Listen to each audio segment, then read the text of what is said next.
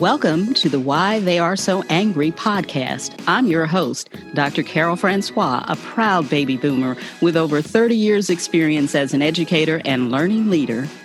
And I'm Courtney Square, your resident first-generation millennial. Join us as we present an unvarnished look at systemic racism in America throughout history and up to modern times. We invite you to pull up a chair, put in your earbuds, and allow us to enlighten, educate, and explore the real reasons why Black African Americans are so angry. Because until you know the whole history, it isn't American history at all. Well, Courtney, the political uproar of 2020 ended with the historic inauguration of President Biden and Vice President Harris. And it was an amazing event. I loved everything from the singing to the poems. Just the feeling of the adults being back in charge was amazing. It was. I was in awe too.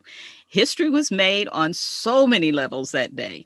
Defeat of a one-term president, the oldest person sworn in as president, inauguration of the first female vice president and person of color.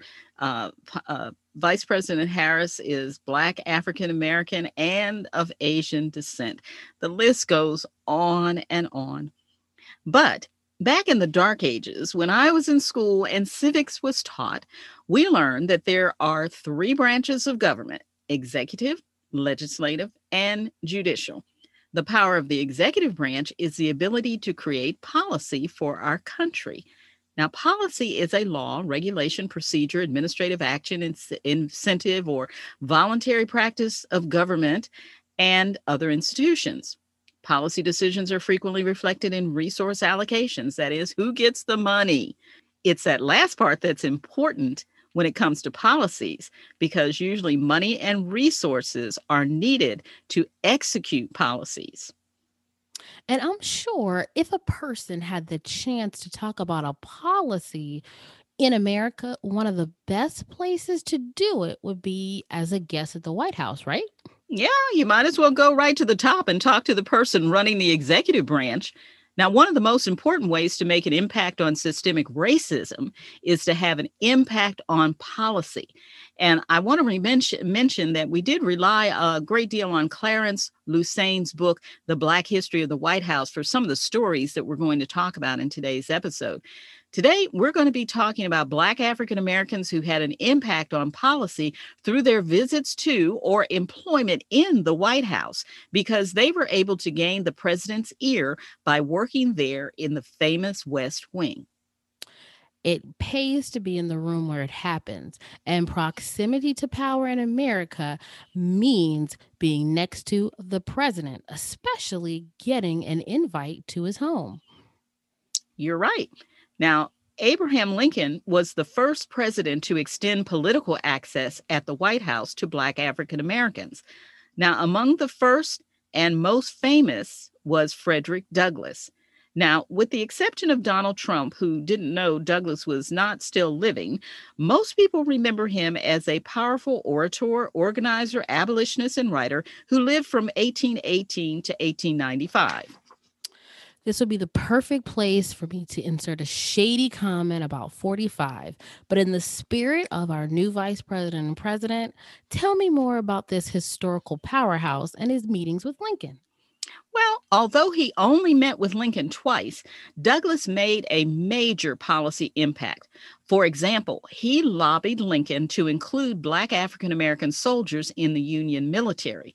Now, when Lincoln finally agreed, Douglass personally helped recruit and establish the 54th and 55th regiments of Black soldiers. Douglass also lobbied Lincoln to get equal pay for Black Union soldiers, but unfortunately, he was unsuccessful in that attempt. But it was the inclusion of Black African American soldiers in the war that many historians believe was the turning point for Northern victory. Now, after the Civil War, Douglass's relationship to the White House continued to have an impact on policy through his appointments by 4 presidents, including U.S. Grant, James Garfield, Benjamin Harrison, and your special friend, Rutherford B. Hayes. Oh, Rutherford, we meet again. I can't escape him. But this time, I'm impressed with President Hayes. In 1877, my friend, President Rutherford B. Hayes, appointed Frederick Douglass as the U.S. Marshal of the District of Columbia, making him the first African American confirmed for a presidential appointment. Yes, Rutherford came through that time, but we still can't excuse him for his other misdeeds. Never. And if you want, I agree. If you want to know what those were, go back to our episode, Presidents Behaving Badly. Rutherford ranks up there as one of the worst. Now, another famous Black African American who tried to impact policy through the White House was my heroine, because she was a newspaper woman, was Ida B. Wells. Wells was a fearless newspaper publisher who vehemently spoke out against lynching. In 1898, she led a delegation from Chicago to meet with President McKinley after Fraser B. Baker, the Black African American postmaster of Lake City, South Carolina, was murdered by a white mob. Baker had been appointed to his post by McKinley, but less than a year later, an armed mob of over 100 whites burned down the local post office, attacked Baker's home, shot into the house, and killed Baker and his 3-year-old daughter. Now, when the group led by Ida B. Wells met with McKinley about this atrocity, he promised he would do something, but sadly, there was no follow-up, nor did McKinley ever intervene into 2 significant massacres of Black African Americans during his tenure. Yes, and Carol, if our listeners remember our episode, Capital Chaos, McKinley was warned about the coup we discussed in Wilmington, North Carolina. And despite several warnings, he once again did nothing. Well, if nothing else, he is consistent. Now, these are just a few stories of Black African Americans attempting to influence policy with early residents of the White House. But I believe you have a story about another famous Black African American whose visit to the White House caused quite a stir. Yes, it did. Now, the year was 1901, and the president was Theodore Roosevelt. And the fact that he was even president is a story for the ages. Roosevelt had been the replacement vice president to McKinley, only to have McKinley assassinated, making Theodore Roosevelt president in September 1901. Now, you're not saying Roosevelt had him assassinated. Oh, no. He didn't, but it was just weird. He went from governor of New York to replacement vice president to president. Quite a stepping stone. A big stepping stone. Now, the president of the United States often extended invitations out to visitors. And that was something that Roosevelt thought, was normal and didn't think it would be an issue, even if it was to someone he admired. But it was an issue because he extended that invitation to none other than Booker T. Washington. A Black African American man. Very true. Now, it had been set up on the appointment calendar, and the thought of just changing it over to a dinner seemed perfectly fine to President Roosevelt and Washington. They had a working relationship, and Theodore Roosevelt saw Booker T as sort of a liaison between him and the African American community. Now, even white Southern segregationists admired Booker T. Washington because his approach to learning was something called the practical approach. And that led to him founding the Tuskegee Institute. Now, once the two men decided they would dine together, they were given pause because the men in the South would not be happy when they learned who was coming to dinner. Now, once the information was put out, Booker T. Washington was painted as a social menace. His visit was depicted as a threat to the social order of the day. And this intelligent man was now viewed as some sort of deviant and even subhuman. Political illustrations of the time depicted both Roosevelt and Washington in a variety of unkind ways.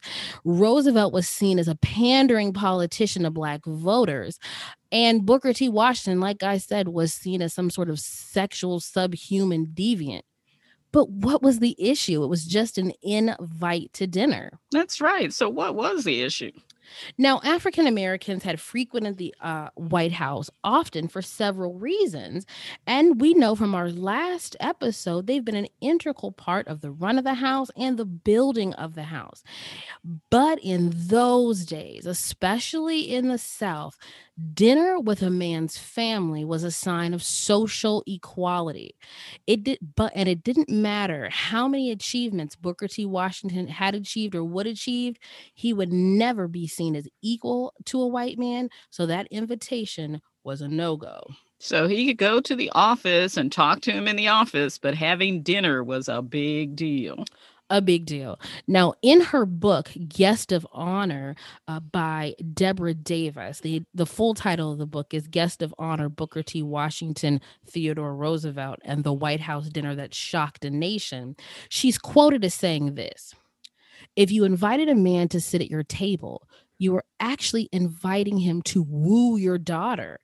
He should feel perfectly comfortable asking for your daughter's hand in marriage." And that was the primary reason most people invited men to come to dinner. So when Booker T. Washington, a Black man, was invited to the president's family table, an unwritten rule was broken. So it's hard to imagine these rules from the viewpoint of 2021. But at the turn of the century, I can imagine rules like this were pretty strict, and definitely when it involved Black African Americans. Now, both men soon realized that the invitation was a big deal. Now, Theodore Roosevelt was known for his impulsiveness. So even though he pondered the invite, he got embarrassed with himself and extended it anyway. Booker T. Washington, however, gave his response a bit more thought. He knew the weightiness of being the first African American to be invited to dine at the White House. He will be setting the standard for African American visits for the rest of American history. He was nervous and he knew there would be backlash, but he did it anyway. And after the break, we'll discuss the response to this infamous dinner party. Well, Courtney, who knew a simple dinner invitation, at least by our standards, would carry so much weight? Let's take a break. And when we come back, we'll hear how this dinner proceeded.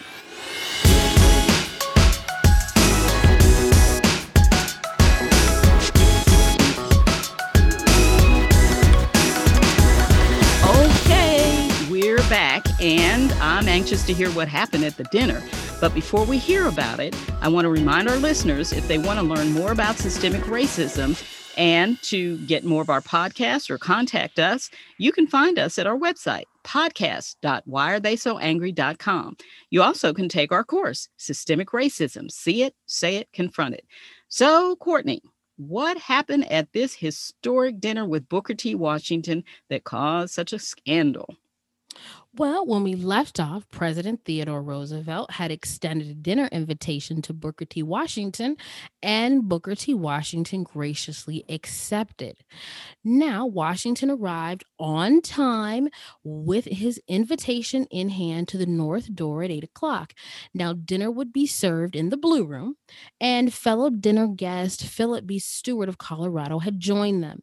The dress was evening, and both the president's wife and daughter were in attendance. Now, by morning, this dinner was front page news. And mind you, only a month before, the president had been assassinated, but this took over the headlines. It was the fact that Roosevelt had allowed his wife and daughter to be in attendance. Many viewed this as Roosevelt offering his daughter to Booker T. Washington for sexual favors. My. Vulgar poems and cartoons of what people imagined happened at the dinner and after the dinner were printed in actual newspapers across the South. And the poems I won't even read in front of you. But it got so bad that Booker T. Washington was stalked by an assassin for years. And this man had sworn to kill him. Now, eventually, the backlash was so great that the Republican Party just completely changed the narrative. Oh, The din- that's not unusual. It sounds like changing the narrative is the ongoing methodology that we have in this country. a little bit of alternative facts, if you will. Mm. Now, the dinner party, the lavish evening dinner party in the Blue Room, was now changed to an office appointment where two men got hungry and enjoyed sandwiches. Mm. Now, That's quite a change from evening attire to business attire and sandwiches. little ham and cheese sandwich. Mm. And it wasn't until the 1930s that President Theodore Roosevelt's wife put the rumor to rest that it wasn't lunch, there were no sandwiches. It was just a charming dinner party amongst friends and equals. Now, before anyone gets to thinking that Theodore Roosevelt is some Renaissance man, he had his issues with race as well. He firmly believed in white supremacy and white male superiority, as well as eugenics. But this invitation was a step in the right direction. Well, I guess you could say that in spite of all the other things you just told us about Roosevelt. The other thing that I found interesting about your story, Courtney, is that considering Booker T. Washington's influence and popularity among whites, the reaction to that dinner seemed very drastic. But I kind of get the drift now that you told us some more about Roosevelt, which probably summed up the way a lot of people felt in the South, particularly. And remember, Washington, D.C., the city of Washington, D.C., is considered a Southern city. So what happened there would have been considered out of the norm for Southern, what people would and would not accept in the South. You're absolutely right. I just feel bad for Mrs. Roosevelt, the first lady, as well as the first daughter, just being depicted so inappropriately because of racism. Mm, mm, mm. Well, once again, that's what our podcast is all about, systemic racism, and it doesn't escape the White House. Now, Courtney, although private citizens, including Booker T. Washington, tried to have impact on policy by visiting the White House, it wasn't until 1955 that a Black African American was employed at the White House in a position with the potential to influence policy. Up until then, the only Black African Americans employed at the White House were serving staff. E. Frederick Morrow was appointed as a presidential aide to President Eisenhower. Now, traditionally, presidential aides oversee the political and policy interests of the president, and his official title was Administrative Officer for Special Projects. Now, that sounds like a big and important job. How much impact did Morrow have? Well, it does sound like a big, important job, but Morrow didn't have much impact. I've been told that often when a title includes the word special projects, there's not much power associated with that job. But even though he came to the position with an outstanding pedigree, including a law degree from Rutgers University, Jim Crow and systemic racism stymied him. At first, none of the White House secretaries were willing to work for him. And it was an unwritten policy that women would only come into his office in twos. Now, Morrow had little or no impact on Eisenhower's policy.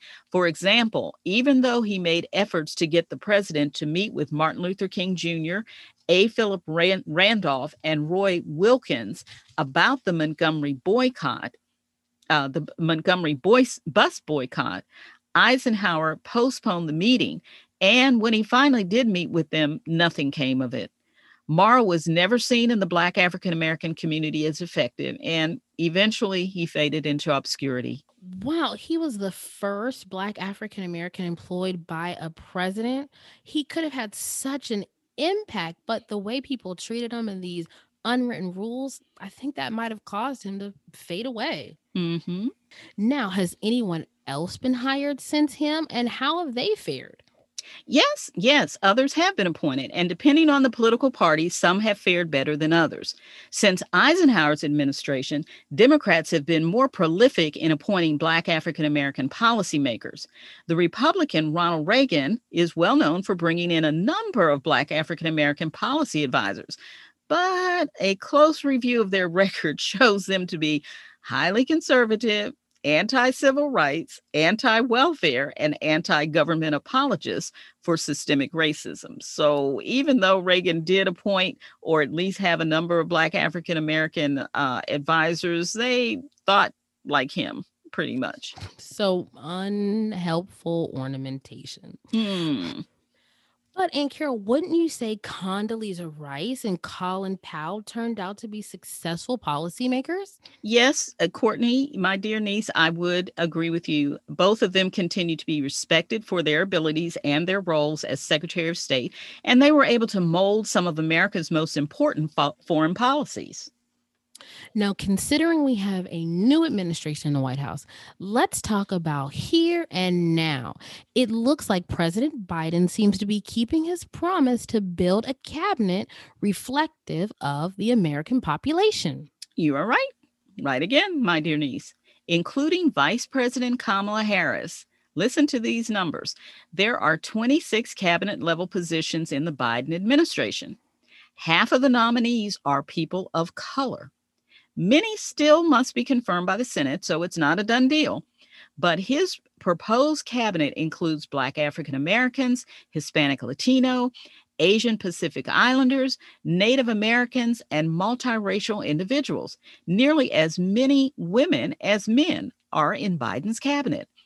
It's the first time America has seen so many women in the top ranks of a presidential administration. Overall, there's more racial and ethnic diversity than either Obama or the Trump administration, for sure. Well, it sounds like we're moving in the right direction. We've got some policymakers, movers, and shakers of all kinds. Yes, we do. Now, just because the cabinet is diverse doesn't mean automatically there will be wise policy decisions, but at least there will be thinking from a variety of different backgrounds to inform decision making. There's an old saying that goes, if you don't have a seat at the table, you're on the menu. So hopefully, by having diversity at the table, there will be fewer opportunities for the unrepresented to be on the menu. I hope so.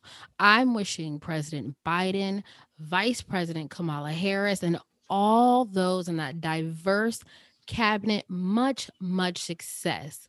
Now, as we bring this episode to a close, I want to share something with our listeners. If you want to find every single episode of Why Are They So Angry, plus our social media platforms and a way to leave us a comment and get official swag, go to this link, podcast.whyaretheysoangry.com.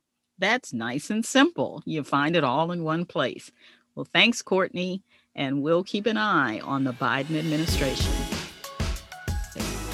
That brings today's episode to a close. We hope you join us next time when we continue providing the answer to the question, why are they so angry? As always, we hope you learned something so you can see it, say it, and confront it.